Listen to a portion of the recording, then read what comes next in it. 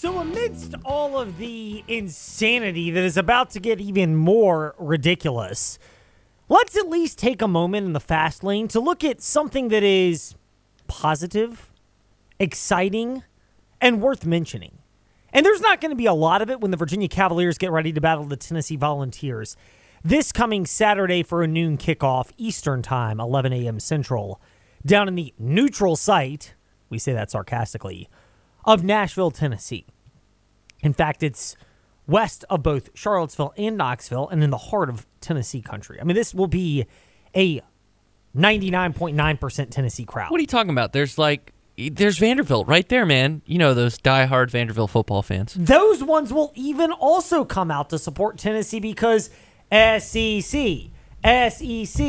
You know those ones, the ones that support the conference, unlike the ACC, which, let's be honest here, the Go ACC move of adding Stanford, Cal, and SMU, which looks more imminent.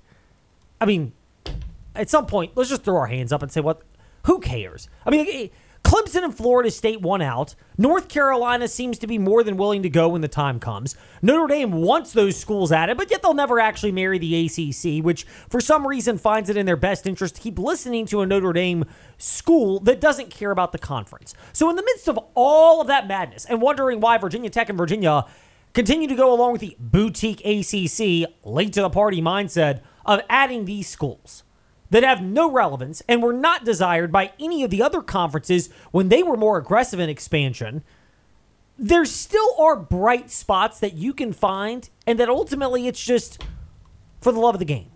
Look, again, this is more of a business than it's ever been before. I don't fault the players for being that way, because for years the coaches, the administrators, meaning the athletic directors and school presidents, have been that way because the board of trustees are that way. And the board of trustees get to that spot because they're cold, calculated business people in a lot of cases. So it doesn't bother me. It bothers them because for a long period of time, they had a workforce that was willing to take no money and didn't challenge the system, and therefore they got to keep their money and power. And when you're in a position of power and you have access to that and money, you don't like to relinquish it. I mean, let's call a spade here. That's often what really matters.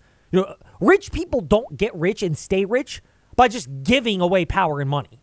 They very, very feverishly cling to both of it. So in the midst of all of that, where you can easily get as cynical as I sounded for the last, 2.5 minutes to start the fast lane, there's a good story for Virginia. That again, let's bring it up now because I don't know how many chances we'll have in the season to actually mention this. But Matt Ganyard is the 34-year-old who's likely going to be the kicker for the Virginia Cavaliers. May only kick off once in the game, either the beginning of the first half or the beginning of the second half. Maybe they'll get a touchdown or a field goal customarily sprinkled in, like that sad field goal Navy got against Notre Dame to make it 42-3 instead of 42-0. Not a shutout, Ed. I mean, I guess technically not, Trey. So maybe Matt Ganyard will get a little bit of extra time on the field because of that. But it's a cool story. I mean, look, this is what people want college football to be like. It's not what college football is like, but it is what people want for it to be like, and there is still elements to this which is an older guy just crazily chasing his dream. Looking at this from a 30 at the time 32-year-old with a family, 2 kids, I couldn't just go to any school that was willing to take some old guy to kick. As much as that would have been fun, I had to first find the schools that met the criteria of what I wanted, a great academic MBA program, and second, see if I could thread that needle. And he's trying to. I mean, I give Matt Ganyard credit, the kicker for Virginia, 32 years old, trying to go after his dream of being a college kicker. And the funny thing is, I mean, if this guy kicks well in his final year of eligibility, he only has 1 year, he actually might have a chance at the pros. Like, I don't know how good this guy is as a kicker. You know, if you're Virginia and you've had kicking troubles the last handful of years, and let's call a spade, they've had a lot of issues in a lot of areas, but even in the latter part of the Bronco Mendenhall era, the kicking game wasn't very strong. They didn't seem to solve that issue. And as great as college football coaches generally seem to be at so many areas, even coverage units on special teams, kick return decisions, punt return decisions, punt coverage, kick coverage, how to get a kicker that can make a field goal can be befuddling. I mean, A great name, by the way. Doesn't this sound like a tough football name? Noah Ruggles, the kicker for Ohio State. It's like the Wiggles, which thank God my kids never got into that. Noah Ruggles missed the field goal against Georgia last year. He makes it, they win the national title because they were going to kill TCU, much like Georgia ended up doing. For years, Alabama has struggled to find kickers. Missing kicks all the time in big situations. Virginia's not alone in that struggle. So it's not out of the normal possibility that a guy that's 34 could figure this out because, and again, I don't think football is beholden to analytics the way that basketball is, the way that baseball clearly is, because it's really just pitcher versus hitter, and it's an individual sport, mano a mano, disguised as a team game. Baseball is. But football, there is the human nature component to it in terms of how things work and the psychology part. And as advanced as analytics are, and as much as smarter people love to rely on that stuff, and there's a place for it, I'm not saying there isn't, but I think you also have to thread the needle, as we just heard a moment ago. You have to thread the needle of analytics with the human element and what you can see on film, but maybe not statistically quantify that kicking is a challenge to find. So it's a cool story for Virginia. You've got this guy who's 32 years old, former Marine, a wife in tow with 2 kids. One of whom is under a year old. God bless this guy for giving it a shot. And he mentioned the key cinch to why he picked Virginia over other schools. It kind of goes into, laugh all you want about this, with the idea of the ACC adding the academically prestigious Stanford, Cal, and SMU. Yes, said with pinky out while we're holding our drink here. That it does go with academics to Virginia. Darden School of Business actually is a really good business school. And if you're a former Marine who still cares about your career and you got to find a way to justify going out for the team, it's not general studies major, shall we say. Wink, wink, nudge, nudge. We know what those are in certain programs, LSU, among others, where you're like, okay, that's the keep them eligible course. Not the case. And so that's what's really cool about this for Virginia. And look at the history of this guy. Matt Ganyard said he never even worn a helmet and pads until a couple of months ago. Until about 3 weeks ago, I'd never put on a helmet or pads before. So I didn't have anything to really go off of besides, hey, I've been to some of these high school recruiting camps, which, the old guy showing up to camps with 16, 17-year-olds, they would look at me and go, are you a JUCO transfer? I was like, maybe back in 2008 I was. He didn't also say a lot smarter than a JUCO transfer. Again, if you're going to Virginia for the School of Business, you got to be a lot smarter than that. And granted, some kids go the JUCO route, and it has nothing to do with academics to go there or to a place like Fork Union. It's because physically they weren't as developed as they needed to be, and they wanted to get developed in a different spot where then the clock starts ticking on their college eligibility a year later, but they're more physically developed and ready to give it a run of possibly 2 years, because you'd be 3 years removed from high school to go to the pros. Larry Fitzgerald's an example of that. Good grades, but not great. But maturing in approach to the game by going to Valley Forge is what he did. To the other angle to that, the physical development part. And that's part of what you can do. Fitzgerald was always physically developed. It was just the mental approach to the game and kind of kicking it to another level. But he only needed 2 years at Pitt after the year at Valley Forge to go pro. But that's why some kids do go the JUCO or even the military school route. Not the majority of them, but there are cases where that happens. But even whether it's that or actual military duty, like Matt Ganyard, the Virginia kicker, it's amazing. I mean, give the guy credit to be able to stay as mentally strong as he did over a decade's worth of time, not knowing if he'd ever get the chance to finish out his dream of kicking. Over that 10 years of service, I just kept staying at it with the idea that someday maybe I get this opportunity. And so fast forward to last year's when I should have hopefully been playing. That would have been that 5th year. But due to the scheduling at Darden, the business school I'm at, it essentially wasn't possible with the academic structure. Matt Ganyard, elaborating on the difficulty of trying to figure this thing out. I mean, I guess if you waited 10 years, what's another year to wait to be eligible to kick? But good for him. And, I mean, if there's a program that could take someone like this, I think Virginia partially is that way. But I'd actually say a lot of the SEC or Big Ten programs, or at least your power programs, the ones that will end up in the super conference whenever that gets formed in college football, the USCs, the Texases, the Michigans, Ohio States, Alabamas, LSUs, those type of schools, I actually think they'd be fine with a 32-year-old kicker. If you can make kicks, you can perform your job, and we'll be able to take you. They don't really care about all the other stuff that goes along with that.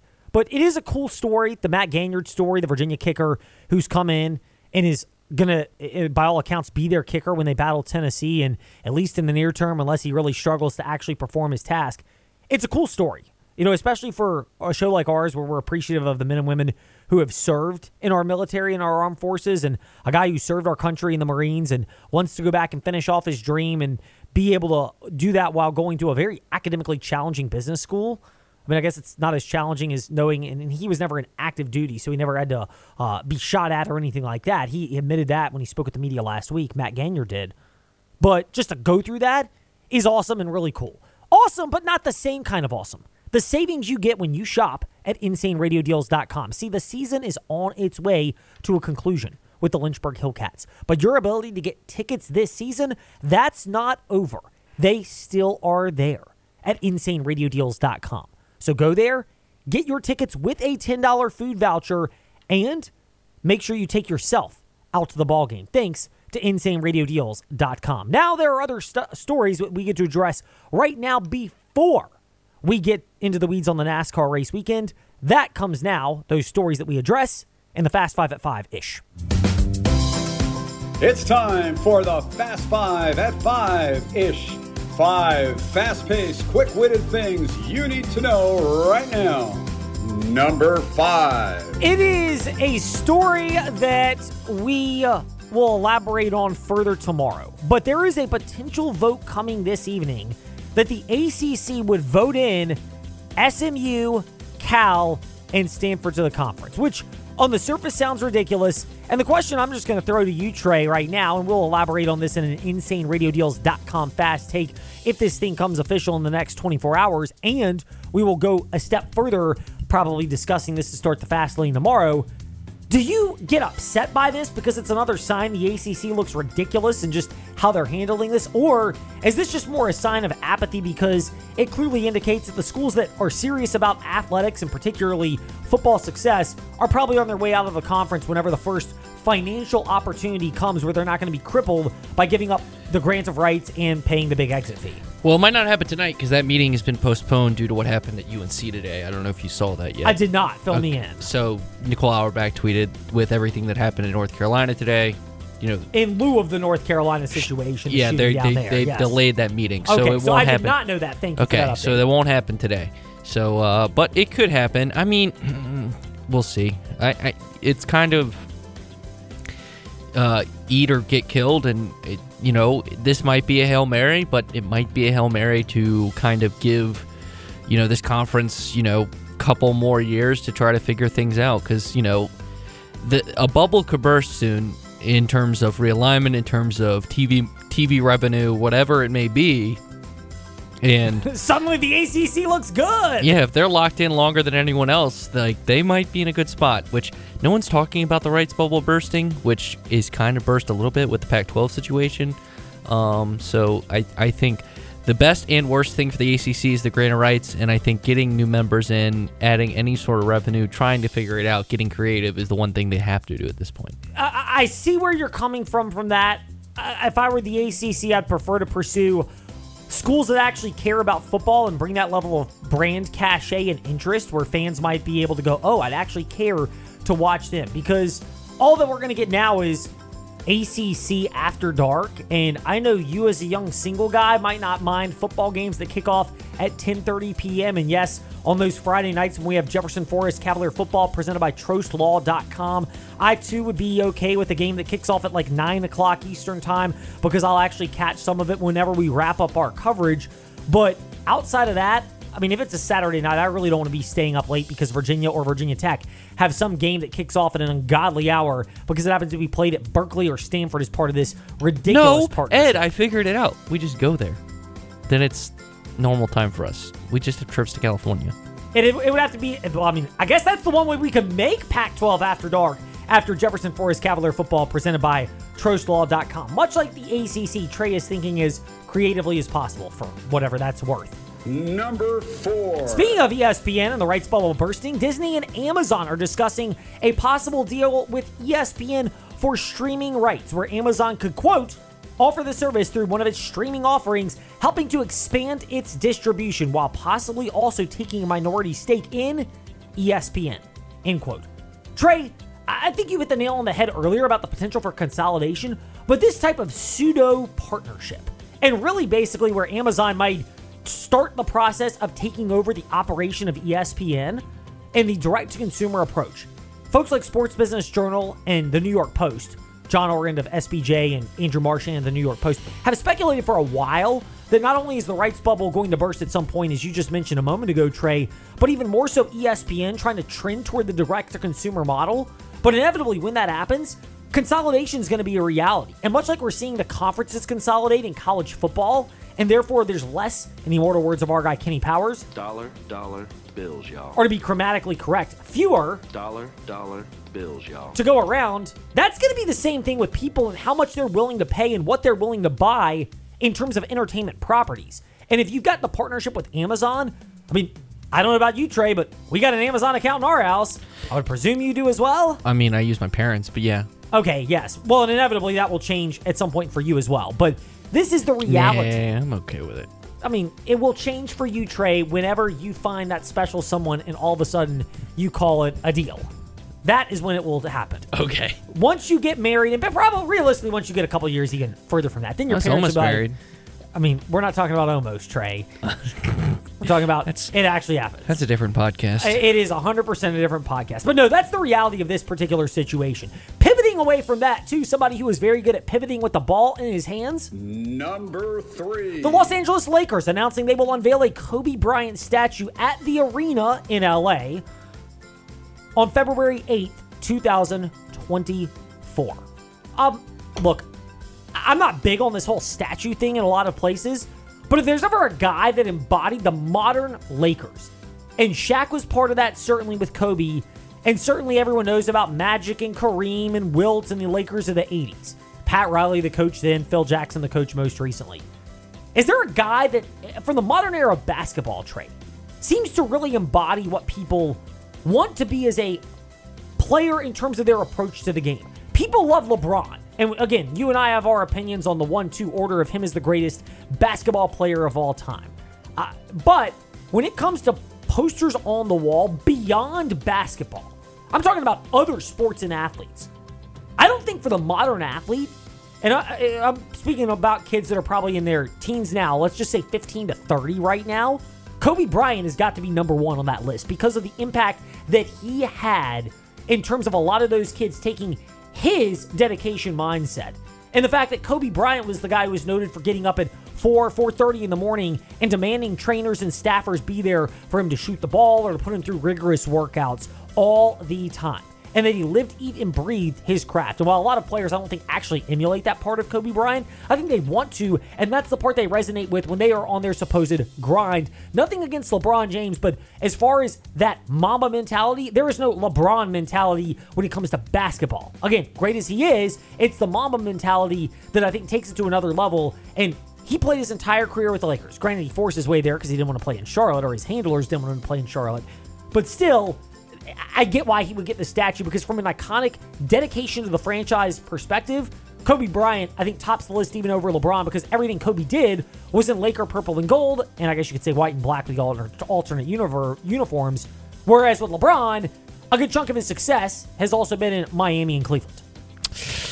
Yeah, I mean, I think LeBron is a clearly better basketball player than Kobe Bryant, but I think Kobe has a special reverence in the basketball community.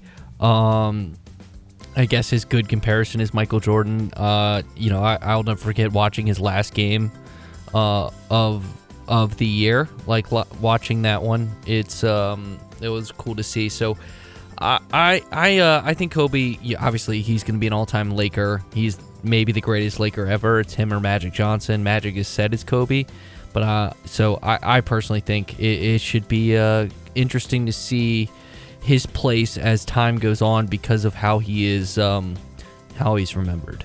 Number 2. Trey Lance over the weekend acquired by the Dallas Cowboys. I mean, okay, great, go for it. I mean, this is your backup, Dallas? The guy who played one season at North Dakota State, who had an obvious hitch in his downfield passing motion, and was not the original choice for the San Francisco 49ers. A guy we're scheduled to have on later this week, Michael Lombardi of the GM Shuffle podcast and the former NFL executive. He's been open about that numerous times. How, from what he gathers, not that Mac Jones has been anything great in New England, but Mac Jones was the guy that was wanted. And Chris Sims, by the way, I believe also reported that after the initial trade, that it was Mac Jones that was the apple of the eye of Kyle Shanahan. Yet, the backlash on social media and that photo that came out about Mac Jones not being in good shape at the end of his time at Alabama kind of doomed him in the eyes of perception. And again, he hasn't done a lot to validate that in the NFL. But that got the Niners brass off of Mac Jones and on to Trey Lance, which, if anything, I'll give them credit as an organization. They gave up a ton of assets and still are one of the favorites in the NFC this year. They are a team that, if they had a viable quarterback, would have made the NFC title game competitive last year. I still don't think they were going to win that thing. And yes, part of the reason they didn't is the flaw in the Shanahan offense always seems to be offensive line play, because whether it's Shanahan in San Francisco or Mike McDaniel, the protege in Miami, where they had injuries to Tua, people forget, but also the backup Teddy Bridgewater and the third stringer Mike White last year, the Niners have also had those same challenges. So that is something that hinders the quarterback's development. But when you are not the handpicked guy of a coach and you make the decision to trade up for a quarterback only to not be the organization's preference and just change it based on public backlash, that's where I think a lot of this goes. Lance had 1 year in college, outside of the one game he played in that kind of manufactured game at North Dakota State during the COVID season of 2020-2021 before he left and became eligible for the NFL draft in 2021. He was never the guy there.